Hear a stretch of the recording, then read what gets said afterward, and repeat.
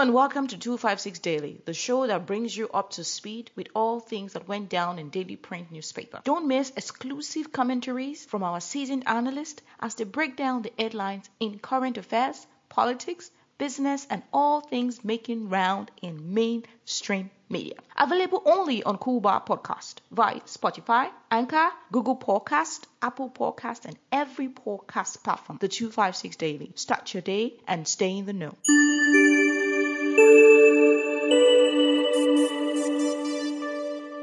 Hello and welcome to today's episode of the 256 Daily. This is the show where we give you a roundup of what's making rounds in daily print newspapers. In today's episode, I'm going to start with the New Vision, and it has a cover page story which reads, "Nomination rules tight." They also have quite a number of stories making rounds here. More to be cleared for presidential race. Improved tax revenue has led to infrastructure expansion. This is something that's sort of a missive that comes from President Museveni. Government in talks with Dodo over Ndeba Church land. Sickle cell patients get new drug. And the last story in today's headlines of the New Vision is EU awaits election observers invite. So the Electoral Commission is supposed to invite the European Union, and the European Union is just sitting and waiting on that invitation. We shall see the details that follow in that. And rolling over to the Daily Monitor, we have a cover page story which reads, EC sets tight rules for nominations kickoff. So this is pretty much the same as the New Vision. And we have a cover page story here which also reads, Museveni's 2021 agenda as he eyes 40 years in power. And we have a roundup of what's making rounds in other places. Ivory Coast, opposition boycott elections as Alassane Ouattara seeks a third term. And Tanzania, they give you a detailed account of how the elections went down in Tanzania. So we are going to start off with the cover page story of the New Vision, nomination rules tight. So in this story, they try to reveal that more candidates will be cleared for the presidential race. Out of these is Norbert Mao, who submitted signatures and is still awaiting to be confirmed. So the Electoral Commission is working around the clock to make sure that all those who submitted signatures will get verified and they will be confirmed. Out of the 83 aspirants who picked the forms, only 23 of those have returned them. Signatures of those who have been verified are 10, and 13 of those who have submitted are pending. So all aspirants should have COVID-19 certificates taken within a period of not less than 72 hours in order for them to access the premises of nomination. Museveni was nominated on Monday at 10 a.m. Henry Tumukunde nominated at 1 p.m. and John Katumba was slated to be nominated at 2 p.m. Bobi Wine will be nominated today, and this will go down at 10 a.m. Norbert Mao will be nominated also today on Tuesday at 1 p.m. and he has 90% of the signatures he submitted verified with the 10% pending. So we are yet to see how Norbert Mao fares with this. FDC aspirant Amriat Oboy is going to be accompanied with 20 people, and this doubles the permitted number of the 10 people that the Electoral Commission selected. But we are yet to see how this plays down, because Ibrahim Semjunganda, the Secretary General of FDC, is claiming that they are supposed to go 20 people, so we might expect some chaos there. And Electoral Commission spokesperson Paul Bukenya says all candidates will be given a chance to speak to the media after nominations so they can give a pinch of what their manifestos are for the people. Campaigns will be held from November 10th up to January 8th, and elections will kick off on February 8th. So we have quite a period of 1 month from when campaigns stop up to when elections actually go down. You should all remember that the requirement for someone to be nominated is 100 signatures from 98 districts, which represents 2/3 of the electoral districts of the country. So out of the 146 districts, a candidate has to submit 100 signatures from 98 of these districts, and they are supposed to pay a fee of 20 million shillings, which is the nomination fee, and this is non-refundable. Going on here on page 5, we have a story which says improved tax revenue has led to infrastructure development.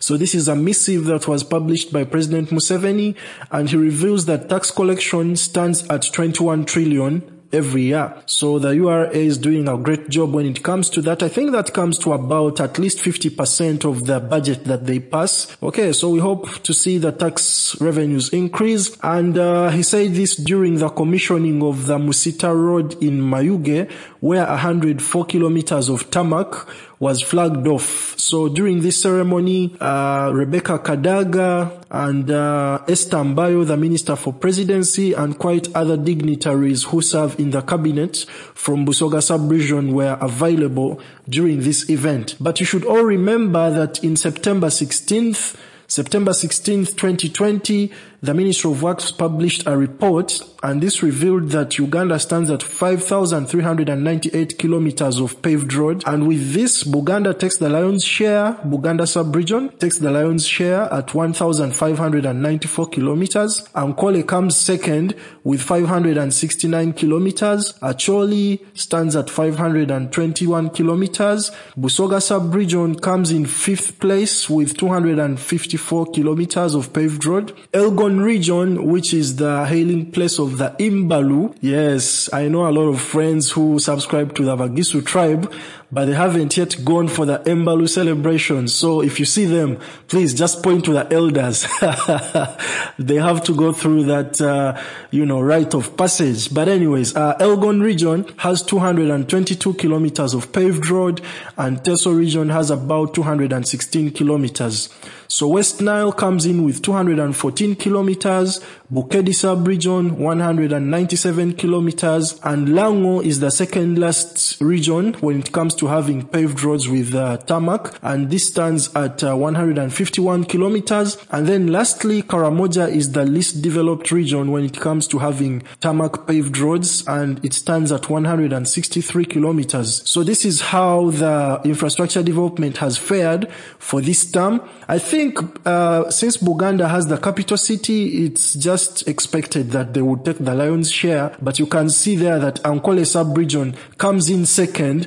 So you can really see how the national cake is being shared among the tribal groups and sub-regions. Much as President Museveni says he's not really tribal, but we can see that development is really shifting towards Ankole region with having the most paved roads. Anyways, that's for another day. But going on here, we have another story which said government in talks with Dodo over the Ndeba church land. So Jodoviko Mwanje, who is the businessman, alongside Tebiasa. Tebiasa was the lawyer representing the person who is the purported owner of the land. And as the case proceeded, the Minister for Lands, Betty Kamya, has summoned Tebiasa and all other stakeholders in this to be able to surrender that land to the government such that they can possess it under law. So the law she's quoting here is compulsory acquisition in accordance with Section 3, subsection 1 of the Land Acquisition Act, Cap 226. So under this law, the government can possess this land, and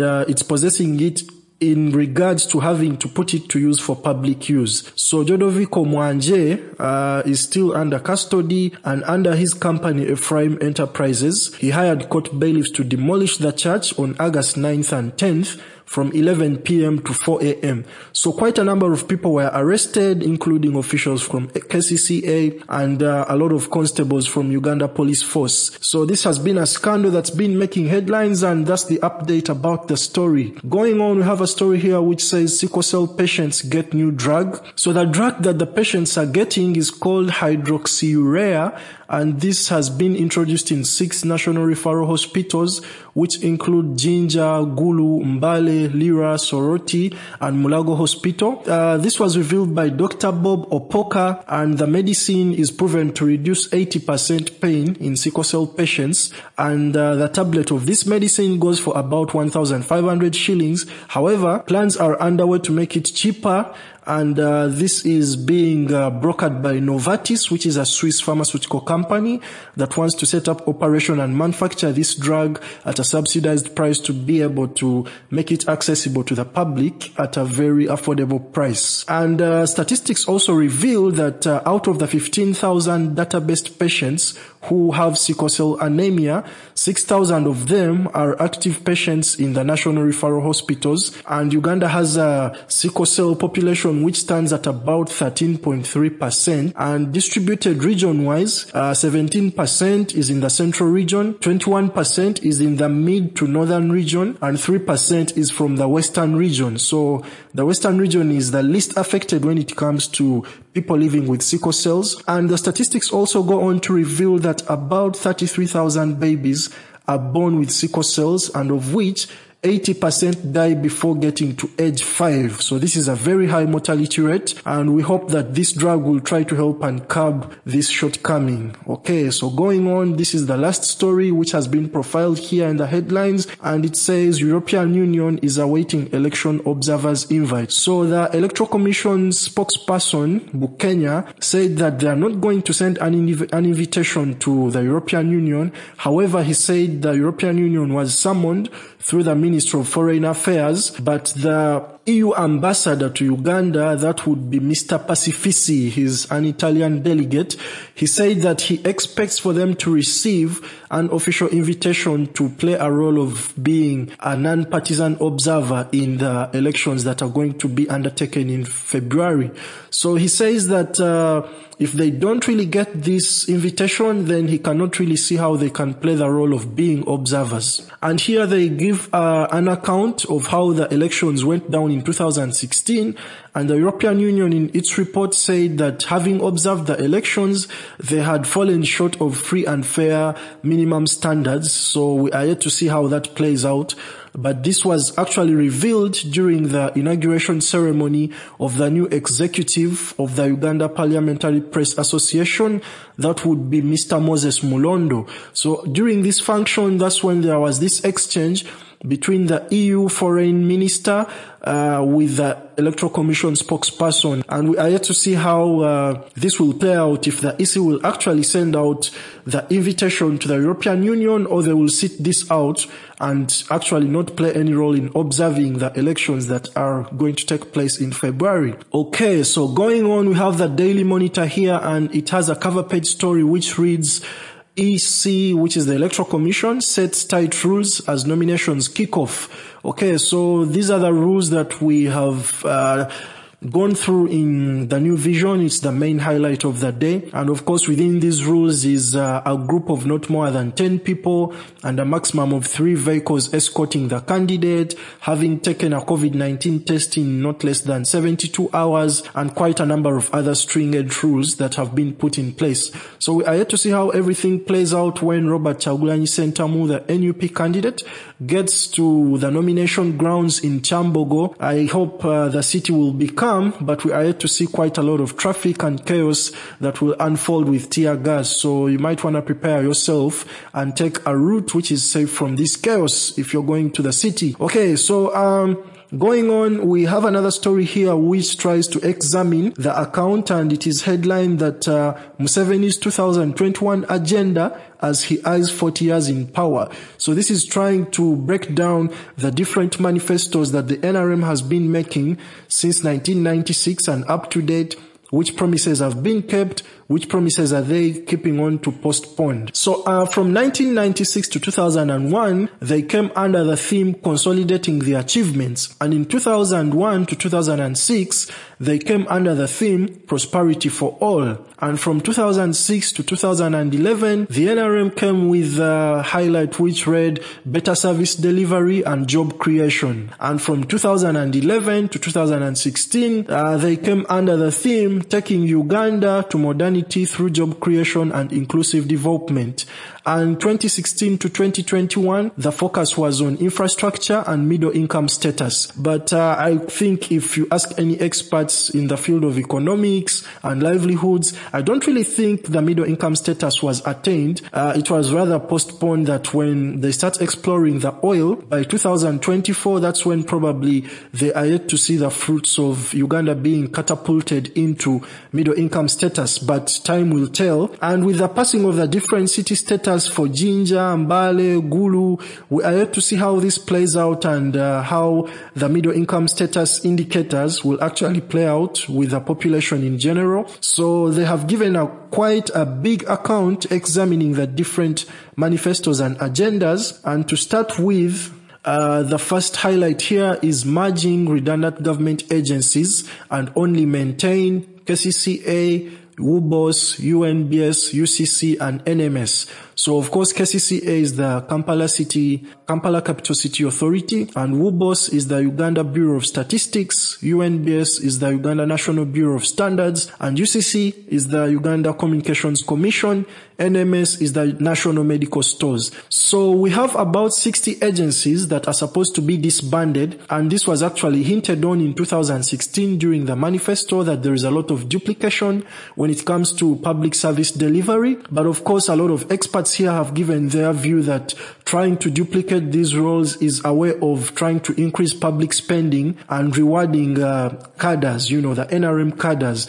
If someone is really a loyal supporter to the party, they always get a big slot somewhere as the head of this agency or that agency. So we are yet to see if they will deliver on the promise. That's if they win this election anyways, to make sure that all these 60 agencies will be disbanded or merged into the existing ministries that are here already. Okay, and then they try to look at also another highlight, which is fighting corruption, improving quality education, healthcare, and access to safe clean water. So this was a promise that was made in 1996 and is also coming back in 2020. So you can see how funny that is, that in a space of all these years, over 20 something years, nothing has been achieved yet as well. And they're still promising more of the same, after all these 24 or 25 years. But anyways, we are yet to see how everything plays out. So within this, when it comes to the improved quality, education, they say that they want to build 258 secondary schools in sub-counties that do not have a public secondary schools. And when it comes to health, the manifesto states that they want to build a cancer center in all the 4 regional referral hospitals. These are Arua, Jinja, Mbale, and Kasese. So these national referral hospitals will have an extended cancer center because actually a lot of Ugandans are turning out to be suffering from different kinds of cancer, especially the women. So we are yet to see if this promise will be delivered. And when it comes to water, the plan is to drill 5,000 boreholes. So these are the boreholes that are actually powered by the human hands. Okay, that's a little bit laughable, but it's actually in the manifesto that they need to drill 5,000 boreholes in order to increase access to clean water. Okay, and about 2,060 solar powered water encatchments, which are sustainable to the environment. Okay. Man, when it comes to clean water, I was thinking maybe piped water, access to piped water would be some sort of a viable kind of position, but going back to 5,000 boreholes, which are pumped by the hand, that's a little bit laughable there, but yeah, that's your government and it's in the manifesto. And when it comes to justice and equity, they want to improve affirmative approach to special interest groups and representation through the SAGE program, where they extend 25,000 shillings every month to the elderly. But if you ask me what 25,000 shillings does, I mean, it's a very small amount. I don't really think it really helps these elderly people in any way, but they want to actually slash it from 80 years to 60 years. Well, okay, that is the handout that the government plans to give to the elderly. That's if it will help them in any ways. I mean, think about it. What's 25,000 shillings going to do? And when it comes to land, they want to cancel all land titles and developments in wetlands and forest reserves. Well, if you also look at this, when it comes to land reforms, actually there is a book, which talks about the dormant capital. This book was written by Hernando de Soto. He's an economist from South America. And he actually examined that most of the poorest countries are sitting on dead capital. So there should be a massive titling and parceling of land, which makes people have, firm access to these assets, and then they can always put it as collateral to access capital to develop themselves. So if we are to see something like commercialized agriculture, a lot of people have the land, but they don't have the documents to prove it. But of course we know with the Ministry of Land and all processes having a lot of corruption, this could come with a very, very, very big kind of setback. So we are yet to see how that plays out, but the land issue is very key in the manifesto, and I believe believe it's kind of the key to wealth, but its implementation still has a lot of questions. Anyways, going on to what's making rounds out and about, in Ivory Coast there was an election and the opposition boycotted this election, and Alassane Ouattara is seeking a third term for presidency, but the opposition didn't actually participate in the election. So there's been a lot of protests going on from opposition supporters, and there is quite some fear that the episodes may replay in 2010, 2011, when 3,000 people died during protests of post-election violence. So that's what's happening in Ivory Coast. And going on to Tanzania, there is a detailed account of how the election went down in Tanzania. The Chapa cha Mapinduzi party for Magufuli won the vote by 85%, collecting about 12.5 million votes, while Tundu Lissu of the Chadema party got 13% of the vote, which is only 1.9 million votes. But this is one election that has really come to the attention of international correspondents and analysts.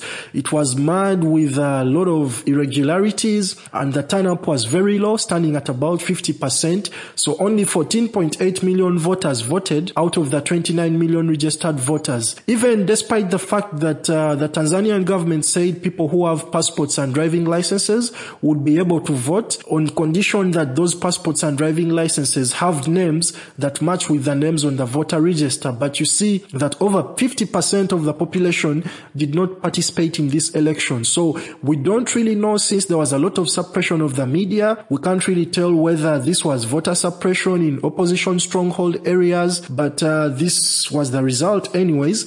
And the East African community has certified the results. However, the US embassy in Tanzania said that the landslide victory is very questionable. So that is their statement. But the ESC said, well, we recognize the results and they have certified them. And when it comes to the parliamentary elections in Tanzania, out of the 261 constituencies, the CCP, which is Chapa cha Mapinduzi party, took over 253 seats. So you can see how they took even more than the required 2/3 majority. So the whole parliament is virtually for one political party, with the opposition taking up very few seats. Actually, if you see the difference between 61 and 53, they have less than 10 seats. So this is very laughable. If you look at how the party would want to pass any laws, and I yet to see, but John Magufuli, nicknamed the Bulldozer, has been running for the second term of office and has come under criticism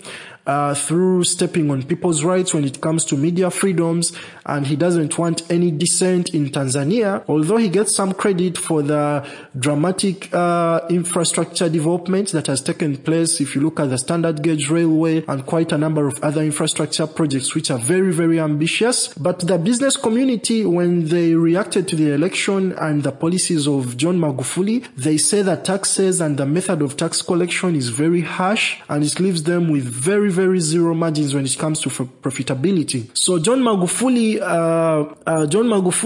has also been commended when it comes to negotiation of mining deals with foreign companies, making sure that Tanzania takes the lion's share in a stake. So some of the people have actually criticized this, that he's putting his country first, he's a nationalist, but others have said it really hurts the principles of a free economy. So we are yet to see how this plays out for the next 5 years. Let's watch the space and see if the bulldozer bulldozes his way to a third term, since he has more than 2/3 majority. You should also remember that the Chapa cha Mapinduzi party has been in power since 1961, when Tanzania got its independence.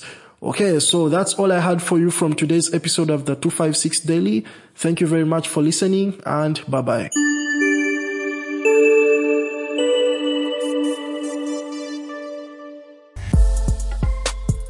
Get all the coolest content from Kuba. Find all content ranging from politics, technology, sports, entertainment, religion, and much more. Like our Facebook page, Kuba. Subscribe to our YouTube channel, Kuba.